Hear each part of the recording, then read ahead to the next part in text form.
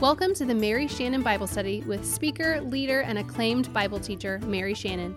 Every week, she'll dive deep into Scripture using her unique blend of laugh-out-loud humor and hitting you between the eyes truth that we all need. So put on your big girl pants, because here we go. I want to remind you where we've been. In chapter 8, so we have looked all at Hannah. We know what she was like, the mother of Samuel. Amazing. Story of absolute hope. And we looked at Eli and Hophni and Phinehas. We looked at the high priest and his corrupt sons. We looked at all that Samuel became. He was the transitional figure between the time of the judges and the monarchy. For those of you who are new, the time of the judges, the book of the Judges describes a cycle that went on for 400 years. And basically, as you're reading the book of Judges, you can see the cycle taking place. Once you know the cycle, you'll notice it when you study the book. Because it'll say, and once again, the Israelites began to worship the gods of the other people, or they were oppressed. So it looks like this. Remember, they have married God at Sinai. They have entered into a relational covenant, a conditional covenant, like a marriage covenant with God. They have entered that at Sinai. They have come in to take their land, and this is what the cycle starts to look like. They began to worship the gods of the other people. And remember, they were supposed to clear the land of the people and set up their nation and their lifestyle and their worship in that land so that when the whole nation came through, why? Why am I saying the whole nation or all the nations would go through that land? What is in that land? The greatest trade route in all the world. It is called the Via Maris, the way of the sea. And it literally was a trade route north to south that went along the Mediterranean Sea through the narrow strip of Israel. And it connected all of Egypt with all of the land of Mesopotamia. And so God did not put his people in some isolated place. He gave them the inheritance of a land that literally was the crossroads of life.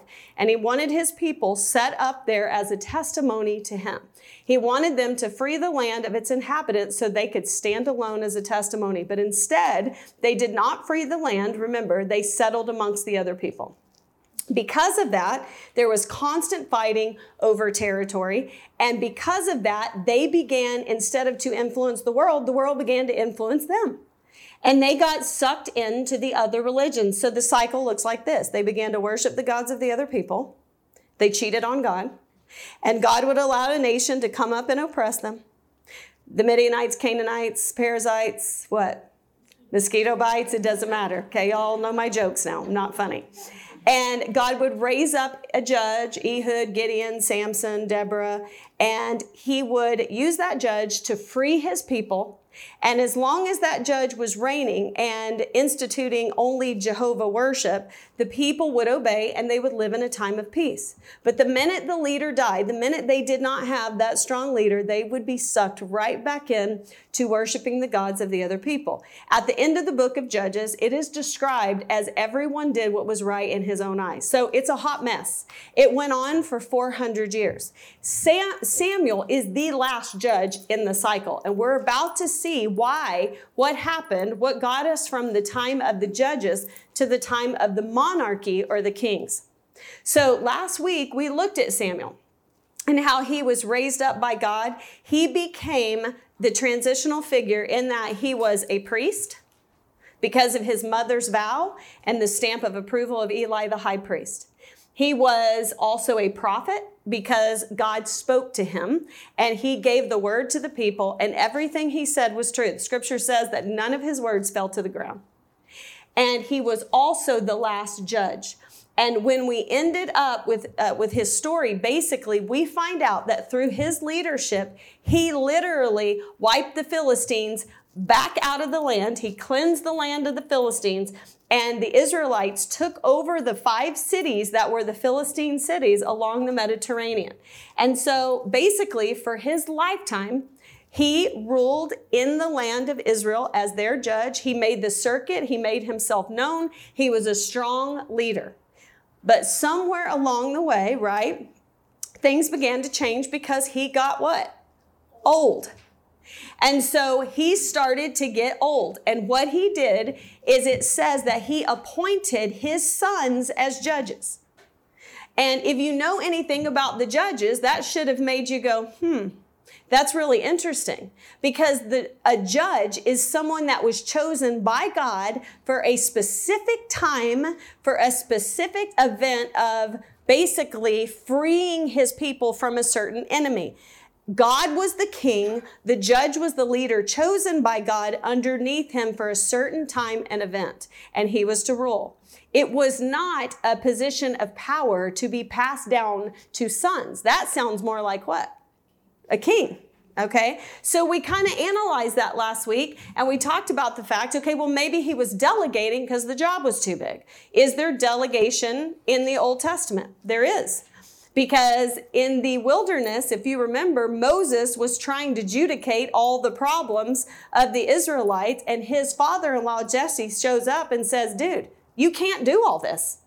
And you're not even doing a great job because no one person can do all this. So you need to choose honorable men who tell the truth, who do not receive a bribe, do not go after dishonest gain, and you need to delegate and let them rule. So if Samuel was doing that, man, he didn't pick well.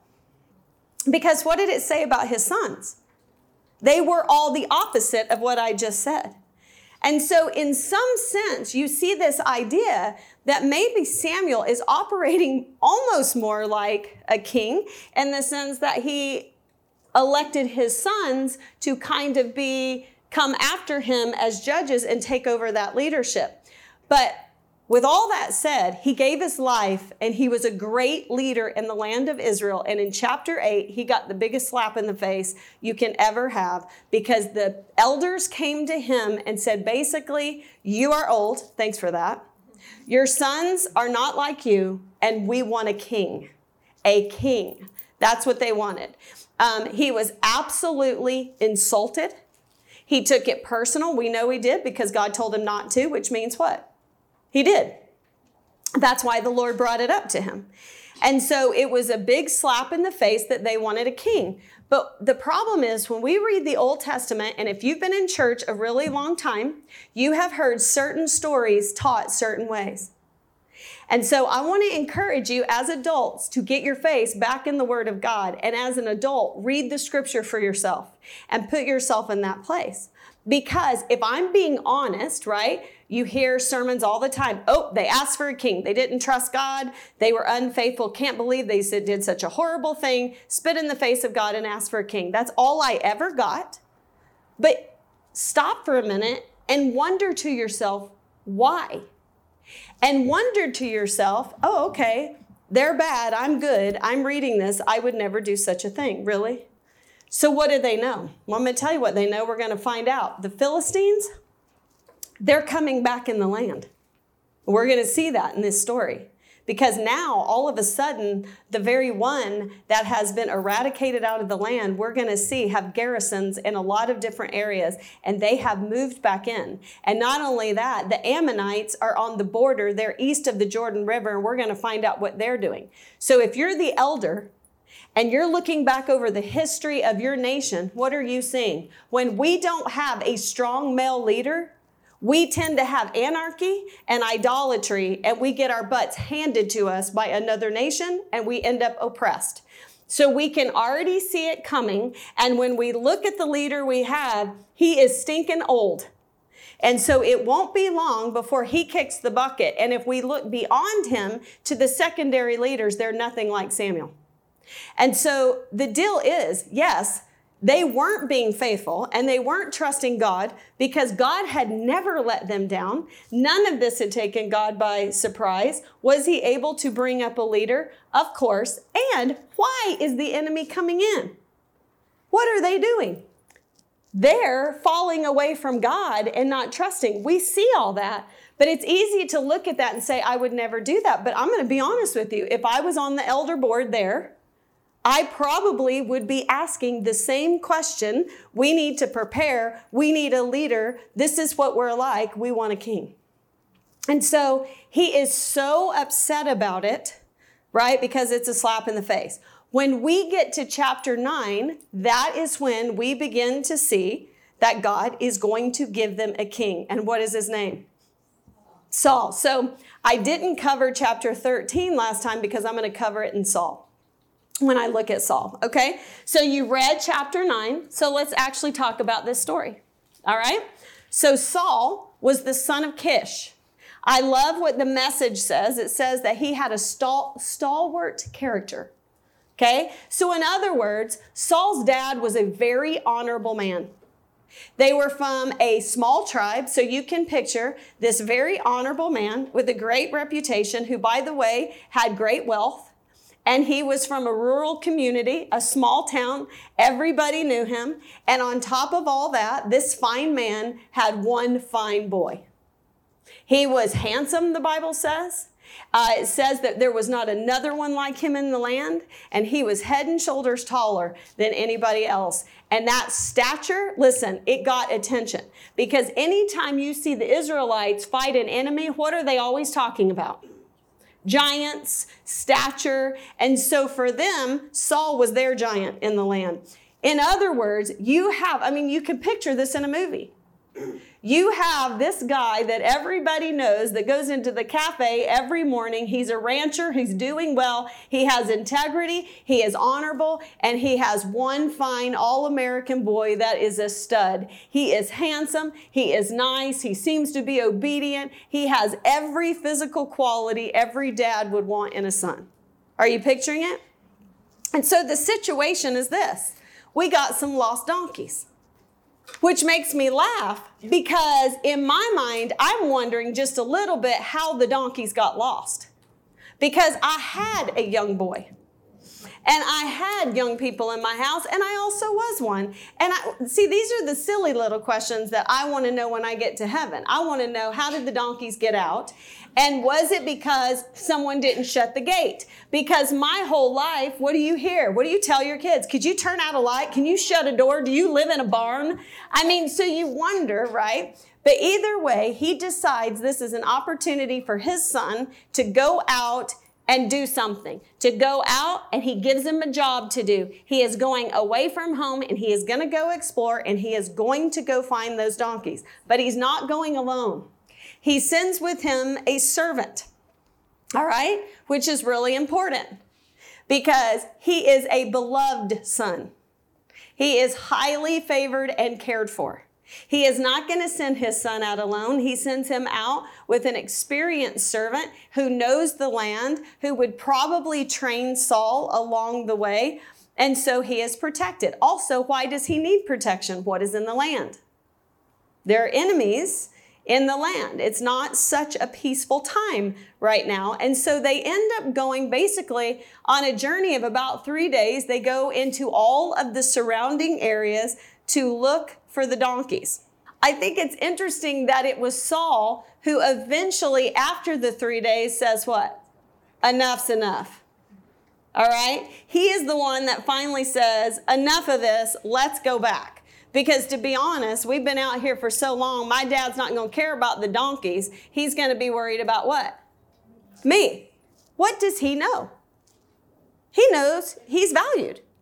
He's cared about. His dad is going to worry about him. But I do find it funny that it is the son who gives up so early to go find the donkeys, because what does the servant do? He says, not so fast. All right, so in summary, you've got a respected father from a small town community who is wealthy, who has a handsome son, right? Let me ask you a question. Do you think Saul was praised much? Yeah. Do you think his dad was so proud of him? The family was so proud of him? He went into the cafe in the mornings, goes, Saul, we saw that touchdown on Friday, man. You rock. You are awesome. Nobody could stop you. You're the best one around. Oh my goodness. He got all kinds of praise and attention because he was the prized son. He was handsome. He was built. He had everything physical any boy would want. I find it interesting when you compare him to David, right? Saul goes out. He has a servant's escort who says, first off, his family's doing well because they have a servant that is free that could go on this trip to look for the donkeys. So here's Saul. He goes out with the servant. Can I tell you, David was the servant, because a servant's job is to be the shepherd. If you don't have a servant, guess who gets that job? The youngest brother. the lowest man on the totem pole. I mean, honest to goodness. And not only that, Saul knew he was valued. David, if you would have asked him about his value, he'd be like, dude, someone came to anoint a king and my dad took every other brother and lined them up in a row and didn't give me one little thought. I mean, they had to ask him if there was another person in the family. All right, send me on a trip with a servant. Are you kidding? I was the servant. I didn't have any value. I mean, we're talking about two completely different backgrounds here. And I do think it's interesting that the servant is the one who wanted to continue to find the donkeys. Why do you think that is? Do you see how I stop often? I don't just read the story. Like, honestly, Saul's the son. He's over it. The servant wants to keep looking. He's intense wanting to find those donkeys. Why? Because if you're a servant, you care about a donkey. Because the donkey is the work truck of the farm. And if you don't have that, guess who is going to be the work truck of the farm? It's not the son. It is the servant. So he knows the value in this donkey. Not only that, he is still working, right, to have the favor of who? The master, right? Of Kish. He wants to earn Kish's respect. When Kish gives him a job, he wants to get it done. He wants to come back and do that. And so he is still trying to earn, right, the favor and the respect, show respect to Kish. Saul's not that worried about it. Why? He's the son. Do you not see that? He's valued. He's the son. Nepotism can be a weird thing, especially in a business, right? Because sometimes you expect more out of somebody that is not related than you let people of relation get away with. Right? And so you don't see this intense need to go find this donkey out of Saul, but you do see it out of the servant. So they go and they're going to meet Samuel. Okay? Don't you find it interesting that it is the servant who knows about Samuel and not Saul? Why would that be? If you were sitting there pondering this, why would the servant know more about Saul? Think about it. Samuel. How do you not know about Samuel? He is the priest. All right. So that tells me, are they not going to the sacrifices as a family? Have they not been in the habit of going to the celebrations and the offerings? Because how do you do that and not know who Samuel is? Do you never talk about spiritual things at the table? Do you not ever talk about politics? Because it wasn't too lately that the news came out, the 411, that the elders of the land, which there would have been an elder in Benjamin who would have been on that committee. And what did they ask for? A king. You don't think the buzz is out? How did Saul not know Samuel? And so the servant does, and the fact that, well, maybe the servant needed more spiritual things. Maybe the servant was interested. Maybe he sought God more. Maybe he needed to. Why? Oppression, pain, suffering, hardship sometimes draws us more to the Lord. Not to mention, could it be a simple fact that he's older? And now that Samuel is old, what has happened to his popularity? It's waned. So maybe that's the excuse, or maybe that's the reason that this younger man did not really know about Samuel, is because maybe he wasn't such a political figure anymore. Maybe he wasn't such a demonstrative leader. And maybe that's why the enemy has crept back in, is that, he's old. He's not traveling around. He's not going to battles. And so you sit and wonder all of these things. I do love what the Message says. It says, the servant said about Samuel, he carries a lot of weight around here. Like, he's a big deal. I want you to know that who we're about to go see, he's a big deal. And what he says absolutely comes true. And so they go. I think it's funny that the servant knows about Samuel, but yet Saul knows etiquette. Because what did you notice? The servant wants to go see, but Saul goes, wait a minute. Etiquette says we should show up with a gift. So listen, this boy is trained. All right, he knows proper etiquette. He doesn't know Samuel, but he knows he better show up. And then I also find it interesting that the servant's the one with the silver coin. I'll let you study that. There were certain things used that you would use a silver coin for. It's just interesting to me. And I want you to learn to pick up on little things and go out on rabbit trails and study because it is so much fun. But anyway, they run into girls. Does that not make you laugh? So they're going in and they run into a group of girls who, by the way, are coming out of the city because the water supply is always outside the city walls, usually, unless it is battle time. And you will see in some cities that they actually rebuild the wall to come out around the water so that the enemy can't get to their water supply. And so actually they're coming outside to the wells. And what do you think gets their attention? A hot guy. Leave it to a young woman up front to get that right. Saul. Y'all, Casanova is walking up, okay? He gets their attention. If he speaks to them, they're going to sit there and talk to him as long as he wants to talk. I mean, come on. I have a son. I think he's beautiful, all right? And so I've seen this in action. You go in a restaurant, right? I have seen little waitresses leave their number on the bill. And you're like, oh, please, like whatever, just sit down. And so they run into these girls and they ask them about Samuel. And what do they say? Oh yeah, he's in there. But you better stinking hurry up because he is in here to make a sacrifice. And he is on his way right now. So if you hurry, you might catch him. But I'm telling you right now, you better hurry because everybody is up there waiting and they can't eat till he gets there. I don't know if your family's like my family, but if you're sitting around Thanksgiving and one person is running late, what's everybody like? The flip, they better hurry up. They're always late. I'm starving to death. Those mashed potatoes are calling my name.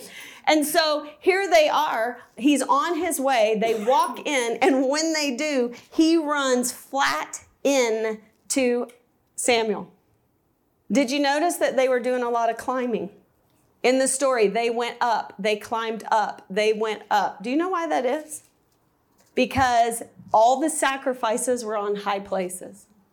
All right, and so they would go. So Zuph was a very high place, and they would go up to the high places. That's also where the pagan nations would offer their offerings, are on the high places. So all through the Old Testament, when God told them to go knock down the high places, he was saying, go up to these shrines and knock them down. If you look at in Jerusalem, if you ever go to Israel and you're in Jerusalem, you will learn that David picked the highest place to build the temple. It was the threshing floor. Why?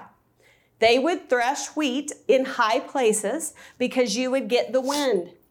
And when you take the fork to throw the wheat up, the wind would carry the chaff away and the wheat would fall to the ground. And so that's where he built. So you always see them climbing. They're climbing for a reason. So as they entered, they literally ran into him. Now, when we get to verse 15 through 16, what would you call that? If you're watching a movie, what just happened? It is a flashback. Okay, so just for 1 second, we flash back and we realize that God had appeared to Samuel already and had said, tomorrow you're going to meet a young man from the tribe of Benjamin.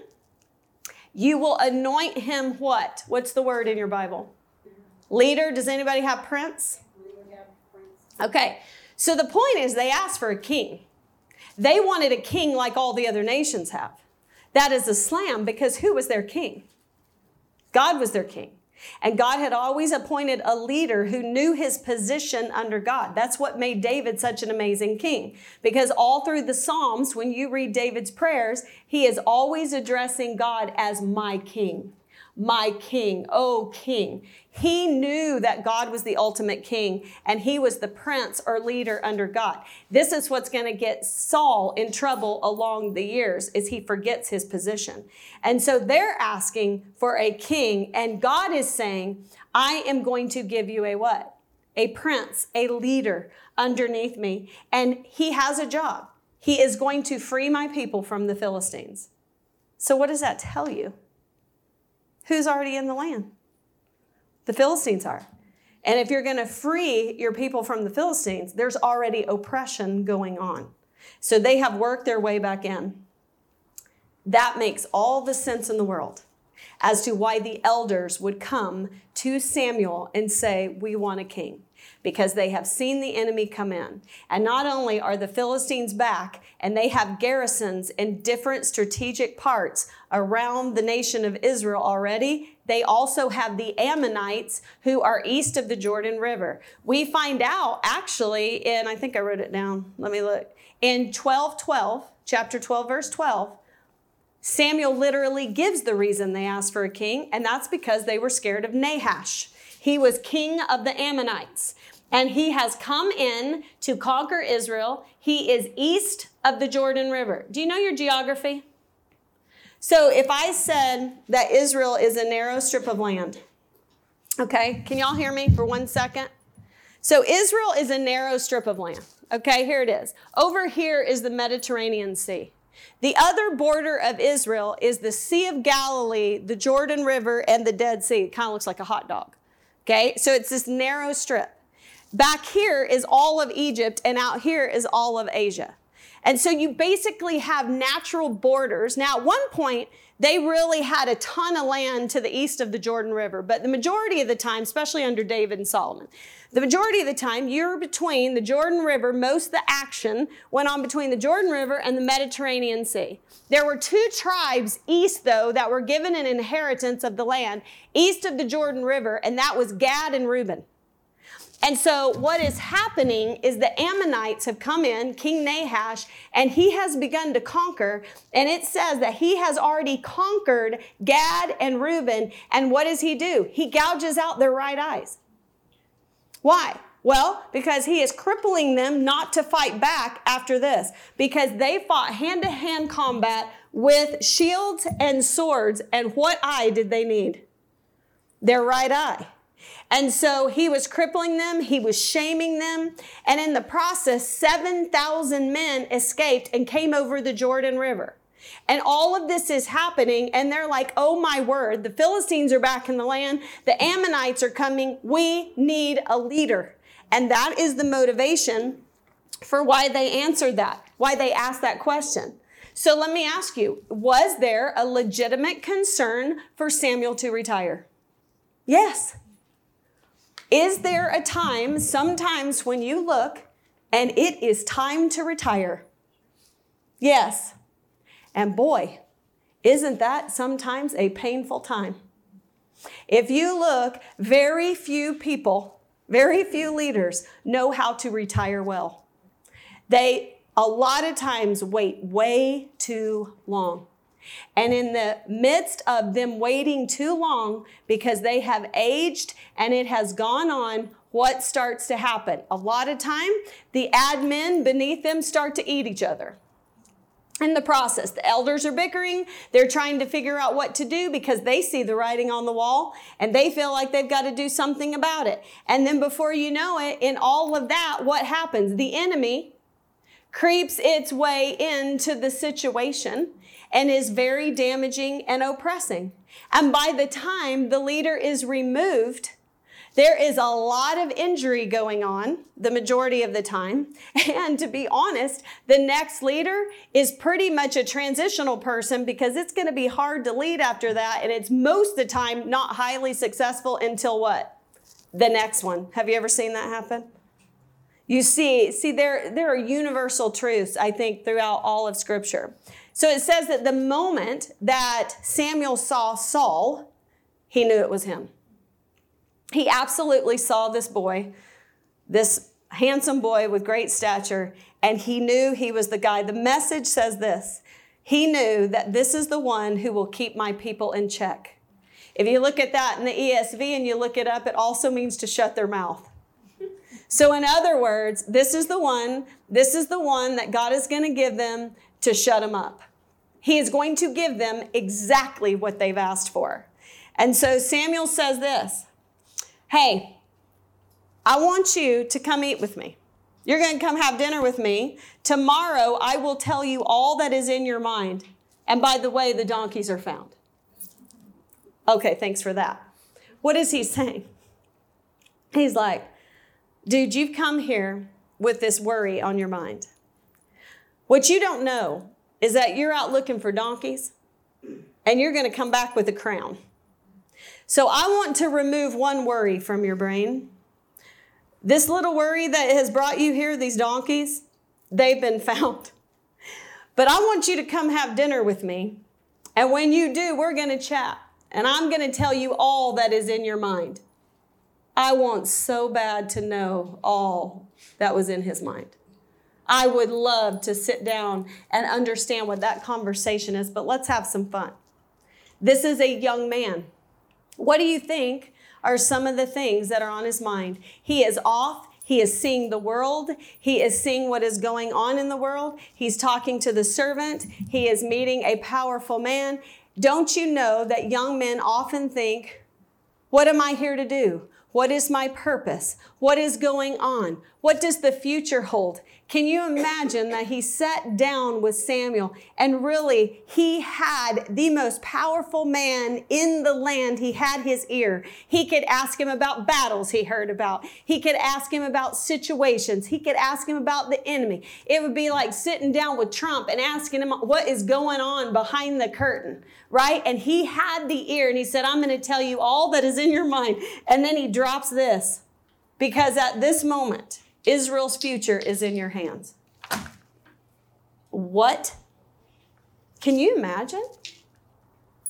This young man shows up looking for donkeys, happens to run into some girls who happen to tell him to hurry up. He's coming down the street. First person he asks is Samuel. Gets invited to like an inaugural dinner, big time dinner. You're going to come eat with me and be my honored guest. By the way, he's going to get a choice sirloin that has been saved just for him. He is the honored guest. And I'm going to sit down and I'm going to answer all your questions. And I'm going to tell you all that is in your mind. Because, son, if you thought donkeys were a problem, I'm telling you right now, all of Israel is looking at you in one moment. And he says, I don't know why you're talking to me like that. He's like looking for somebody else because I'm a Benjamite. Like, I'm a small town dude. I come from a small tribe. I don't have any influence. To be honest, I have very little knowledge. It's like some good old boy, all-American boy from Montana shows up in D.C. and sits down and has an important meal, and he's the honored guest, and all of America is looking at you. I mean, this is intense. He had to have so many questions going on. In my notes, I put, what a day. And then, after sleeping in the breeze-cooled roof, on the breeze-cooled roof of Samuel, the next morning he goes to leave. And Samuel goes out with him and says, hey, send your servant on ahead. And guess what happens? He anoints him as king. We're talking about in a matter of 2 days.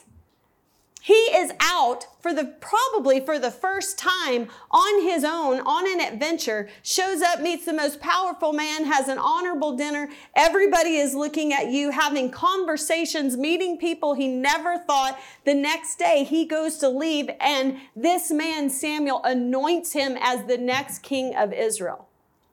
You have to let that sink in. I hope you think about that on the way, because here's the thing. He says, and now that you leave, you're going to experience 3 signs that confirm what just happened. Why? If that happened to you and you were walking away from it, what would you be thinking? Like, what? Was I smoking crack? Was this a dream? What just happened? And you would start to doubt, like, no. This cannot be real. Is this a joke? But yet, he tells you 3 specific things to look for. The 3 things, because the servant is with him this whole way home. Yeah. And he's going to see what 3 things. Well, number 1, he says you're going to show up at Rachel's tomb, so a specific place. And there are going to be 2 men there that are going to come up to you and basically say, the donkeys you have been looking for are found. Now, Samuel has told him that, but Samuel's told him a lot. All right? So he needs to hear it. He's like, if you want confirmation about that, you're going to show up. By the time you get to Rachel's tomb, 2 men are going to walk up to you, and they're going to confirm what I have told you, the simple things I have told you, that, hey, the donkeys have been found, and your dad is worried out of his mind. Okay? As you keep going, so that's one confirmation. So he's like, Then he says, then you're going to arrive at, your Bible might say the Tabernath or the Oak of Tabor. Tabernath means provision, okay, or God's providence. And he says, and when you get there, you're going to run into 3 men who are going up to worship, and they're going to have 3 young goats, 3 sacks of bread, and a jug of wine. When you see them, they are going to come up to you and say hello. And then they're going to give you 2 loaves of bread. Interesting that the area means provision, and God is going to give him provision. I am the provider. All right. And then he says, so the third one is you're going to end up at Gibeah. Now, this is where he's from. So he's coming into his hometown, and you're going to find at a Philistine garrison. What does that say? He knows the oppression of the Philistines in the land. He knows their presence. Okay, he knows they're there. He says, when you see that, you're going to run into a bunch of prophets coming down from a shrine playing music. Now, this is really interesting because this is one of the first times we hear about a school or a group of prophets. In the Old Testament, the only 2 other people that were called prophets are Abraham and Moses, and then Samuel is called a prophet. And once we hit Samuel, this is very important. This is the big picture stuff that people miss. Once you get to Samuel, you start seeing Samuel train schools of prophets. Why is that important? Well, think about it. We're about to have a monarchy. So we have almost like these branches of government. So we have the priests. What are they in charge of? God's laws, right? All the sacrifice offerings. You're going to have the king, who's going to be in charge of politics, of defense and all that stuff, building a kingdom. When you have those 2 things, you need a third branch. And what's their job? They're going to keep everybody honest, because they're going to show up. They're going to start being needed, because they're going to start showing up to kings along the way and to different people, because we're going to have this monarchy going on, and they're going to look and say, thus saith the Lord. Remember the prophet Nathan comes into David and says what? You the man. He calls him out. So they have a job. There's some checks and balances going on. And so you see this movement going on with prophets. You see Saul show up, and he says, you're going to see the school of prophet coming down. They're going to be prophesying, worshiping. The Holy Spirit is going to come upon you, and you too are going to prophesy and worship. Matter of fact, you're going to be changed. You're going to be a new man. So can you imagine? So he comes to the first one, the donkeys have been found, your dad's worried to death. He comes to the second one, these random guys are going up to worship the Lord, and they provide. And then he comes and he runs into these prophets, and before you know it, he too is like, who am I that the highest king would welcome? And there is a worship service, and he is worshiping and he is praising, and they are doing all kinds of stuff, and he is in basically his hometown, and people are watching this and they are like, what is going on? What the heck happened to the son of Kish? He done got religion. Like, is he among the prophets? What happened? Which tells you what? That was not the norm. He was changed. Something got, they were like, what in the world is going on? And you have all of these events that are giving credit to what Samuel has told him. I just think it's hilarious. I cannot imagine what the people are saying. What has come over this son of Kish? He goes, so he runs into his uncle, which I think is funny. So by the time he gets home, the uncle runs out. Why do you think the uncle runs out? He is intercepting him because what has been going on at home? His dad is outside his mind. He didn't care about the donkeys. He wants to know where his kid is. Okay, so the uncle is the first one that greets him, and what does he say? What's he say in everyday language? Where in this world have you been? What is wrong with you? Exactly. Do you even know? Your dad is out of his mind. And he goes, well, we looked all over for donkeys. We were looking and we couldn't find them. And instead we ran into Samuel. Say what? Did you catch that? He didn't say another word about the donkeys the minute he said the word what? Samuel. We ran into Samuel. And the minute he says that, he goes, dude, every word, give it to me right now. Tell me every word. You tell me what Samuel said to you. I started thinking about that. What do we know about that? Well, we know that Saul may not have known Samuel, but who did? The uncle. He knew Samuel. He wanted to know every single word Samuel said because he knew the words of Samuel were what? Powerful. And they were from God and they were true. And what else do you think, if you really are putting yourself in that story, what is going on politically in the land? What is Samuel doing? He's looking for a king. And now all of a sudden you hear that this most powerful man, this old man in the land, who has been asked for a king, has sat down with your nephew, who's been out looking for donkeys, and has had this whole conversation. I mean, can you imagine? Where have you been? Oh man, you'd never believe it.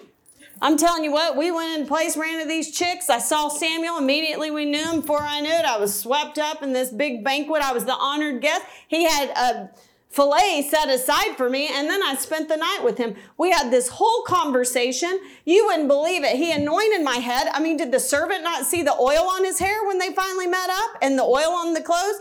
And it just so happens that randomly, boom, we ran into these people. The donkeys have been found. Boom, here, have 2 loaves of bread. And who am I that the high... Oh, nothing. We were looking for donkeys. That's it.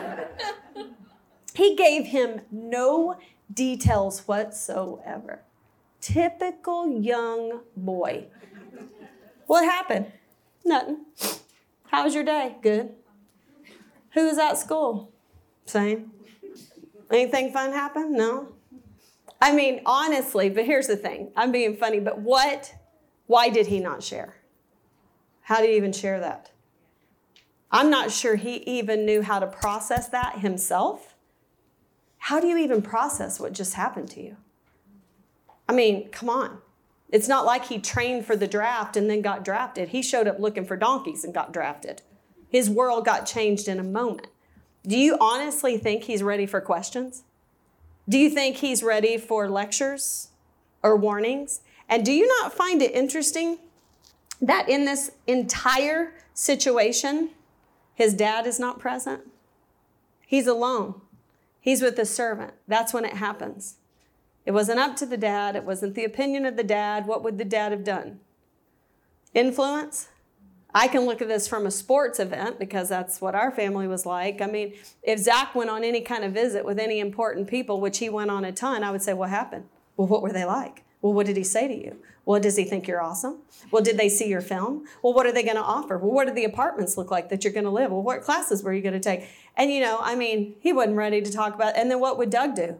Well, I don't know. We better analyze this. We better see if this is the good fit for you and this whole thing. I mean, the dad was nowhere to be found, and he kept it to himself. And then, can you imagine what happened when the word went out from Samuel? He speaks. The entire nation is to assemble at Mizpah. Put yourself in the nation of Israel. The word has gone out. How would you feel? What is the atmosphere? What is the hub in the air? What's going on? What are they talking about? Oh my gosh. Oh my gosh. He's picked a king. He's picked a king. This is it. We're being called together as a nation. We're going to get a king. We're going to find out who this is. I am wondering, what was Saul thinking? Oh my goodness. And I wonder, what was the servant thinking? I wonder, were there conversations on the way back? How could there not be? How could he not see the oil? This wasn't a little bit of oil. When they anointed your head as king, it was some oil. All right. And so how did he not see that? How did he see all the signs and not know that something funky was going on? How did Saul not spill anything? How did he not say anything to the servant? Had he sworn him to secrecy? Like you said, do not say a word. I don't know, but what was that servant thinking when everybody got called to, what was the uncle thinking? And then they all get there. And this is the beauty of it, because in the wilderness, this is how God organized the people. By tribe. I have 5 minutes. By tribe. 12 tribes of Israel. So anytime God was going to point someone out, do you know what the Urim and the Thummim are? Okay. It's like you got to picture dice. And they were kept in a pocket in the ephod of the high priest. And so what they would do is it was the ability, you would ask God a yes or no answer. And they would roll the dice. And it would show you yes or no. That's how God would speak and pick things. So you would say, this tribe or this tribe. And you would know. This tribe or this. And so you would work it out. So basically, they worked through until the tribe was picked. And it was the tribe of Benjamin. Ooh. And then you would pick the clan and the family. And then in the family, the name. Put yourself in that day. What was that like? And they're like, what? And the uncle's like, oh yeah? I'm just looking for donkeys? Are you kidding me? What just happened? And they all turn around and guess what? He's not there. Nobody can find him. I can understand it. He's hiding in the baggage. Are you kidding me? This is a small town, rural, all-American kid who is being thrust into the limelight in a moment. All eyes would be on him, and literally the entire fate of the nation is on him. He hasn't been trained for this. He doesn't know what he is doing. I'd be hiding in the baggage too. Can you imagine this? And God tells Samuel where he is. And they take him and they put him up on the stage for everybody to see. I don't even know if he's ever seen that amount of people in one place. I remember the first time I sang a solo as a little girl. It was in a Sunday school class in front of 24 people, and I stood on Coke boxes so they could see my head over the podium. Okay, that's how you start. Oh no, that's not how Saul started. He was thrust into the public eye in a moment. Should we have compassion on a young Saul, on a young man who steps into this role to be the king of Israel? And then they say, long live the king. Where do they get that? Probably from other nations. But long live the king. And what I can't help but think is, oh, you say that now. You wait till you get some of these jokers. You may be yelling, long live the king, but you're hoping he doesn't live long. Because if you think the sons of Eli were bad, and if you think the sons of Samuel were bad, wait till you get a load of the monarchy kids. And those you can't get rid of because it is royal blood. And so what we're going to do next week, I have started teaching you about who Saul is. We are going to look at his first amazing victory. We're going to look at his coronation. It was a big event. We are going to look at a chapter that drives me nuts, which is chapter 13. So read it. I am going to analyze that chapter for you to death, okay? Because I believe personally, this is my own personal belief, that chapter 13 is a pivotal chapter in the character of Saul. And I think it influenced him in a negative way for the rest of his life. And it started him in a spin he could not get out of.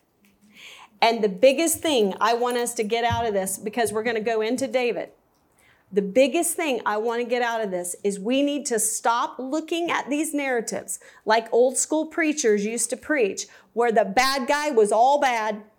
We just see it black and white. This is the bad one. This is the good one. They made a bad choice. They made all good choices. That's not human. That is not a human being. What they did is when they wrote about the heroes, they wrote it in such a way that they made the heroes look perfect. and they made the villains look all bad. That's not true. We're going to look at them because I'm going to tell you there's both in us. We have the potential for both because that's the truth of humanity. I can see myself in Saul. I can see his mistakes. I can see how he spins out. I can see all that. I can see his choices. And I can also see some of the things about Samuel. I can see where he went wrong, what he did great. I can see David because the fact is we are human beings and we have both hero and villain inside of us. And the truth is the only true hero in these pages is God. That's the truth.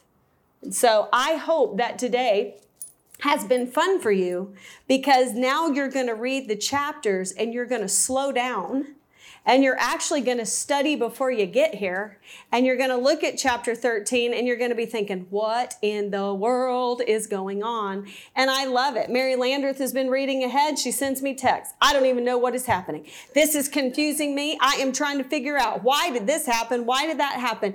And it's so awesome because you're already hungry. And what happens is when you leave this place, you start to learn to read the Bible a little different. And the narrative keeps going in your mind all week long. And you read it. And guess what that is? Questions are good because you're meditating. You're meditating on the scripture. And God is speaking to you that entire time. It's beautiful. So I hope you've caught the bug tonight. All right, let's pray and then we'll hang out. Lord, thank you so much for tonight. Your word is amazing. Oh, your word is amazing. I thank you that you've written down these testimonies for us because, Lord, I can just see me all in the pages of these scriptures. Oh, Lord, how I've messed up. Lord, how I've been insecure, how I've been arrogant, how I have tried to control, to maneuver things because I'm so smart and I can understand what should be done. I can see it coming. And I push my way and I give you ideas like you don't have any yourself. And Lord, there's just so many things that we can see in our humanity that we do. And so God, I pray that as we see that, we're just reminded like them, they have forgotten whom it is they serve. You're not taken by surprise. You've got this. You're in control. You will raise up leaders. If we walk through hard times, you will be there. And the beautiful thing is, if we allow you, you will teach us through those hard times and you will mature us and you will then use us in the lives of others. We'll receive the glory. You're an amazing God and you deserve our worship. And so, Lord, we lift you up tonight. In Jesus' name, amen. Thanks for tuning in to the Mary Shannon Bible Study. Be sure to subscribe. Shannon also hosts the hilarious and heartfelt Mary Shannon's Table podcast, where along with friends, they chat about life, faith, and leadership. Check out the show now and subscribe. If you want to connect with Mary Shannon, go to Instagram at @itsmaryshannon or visit itsmaryshannon.com.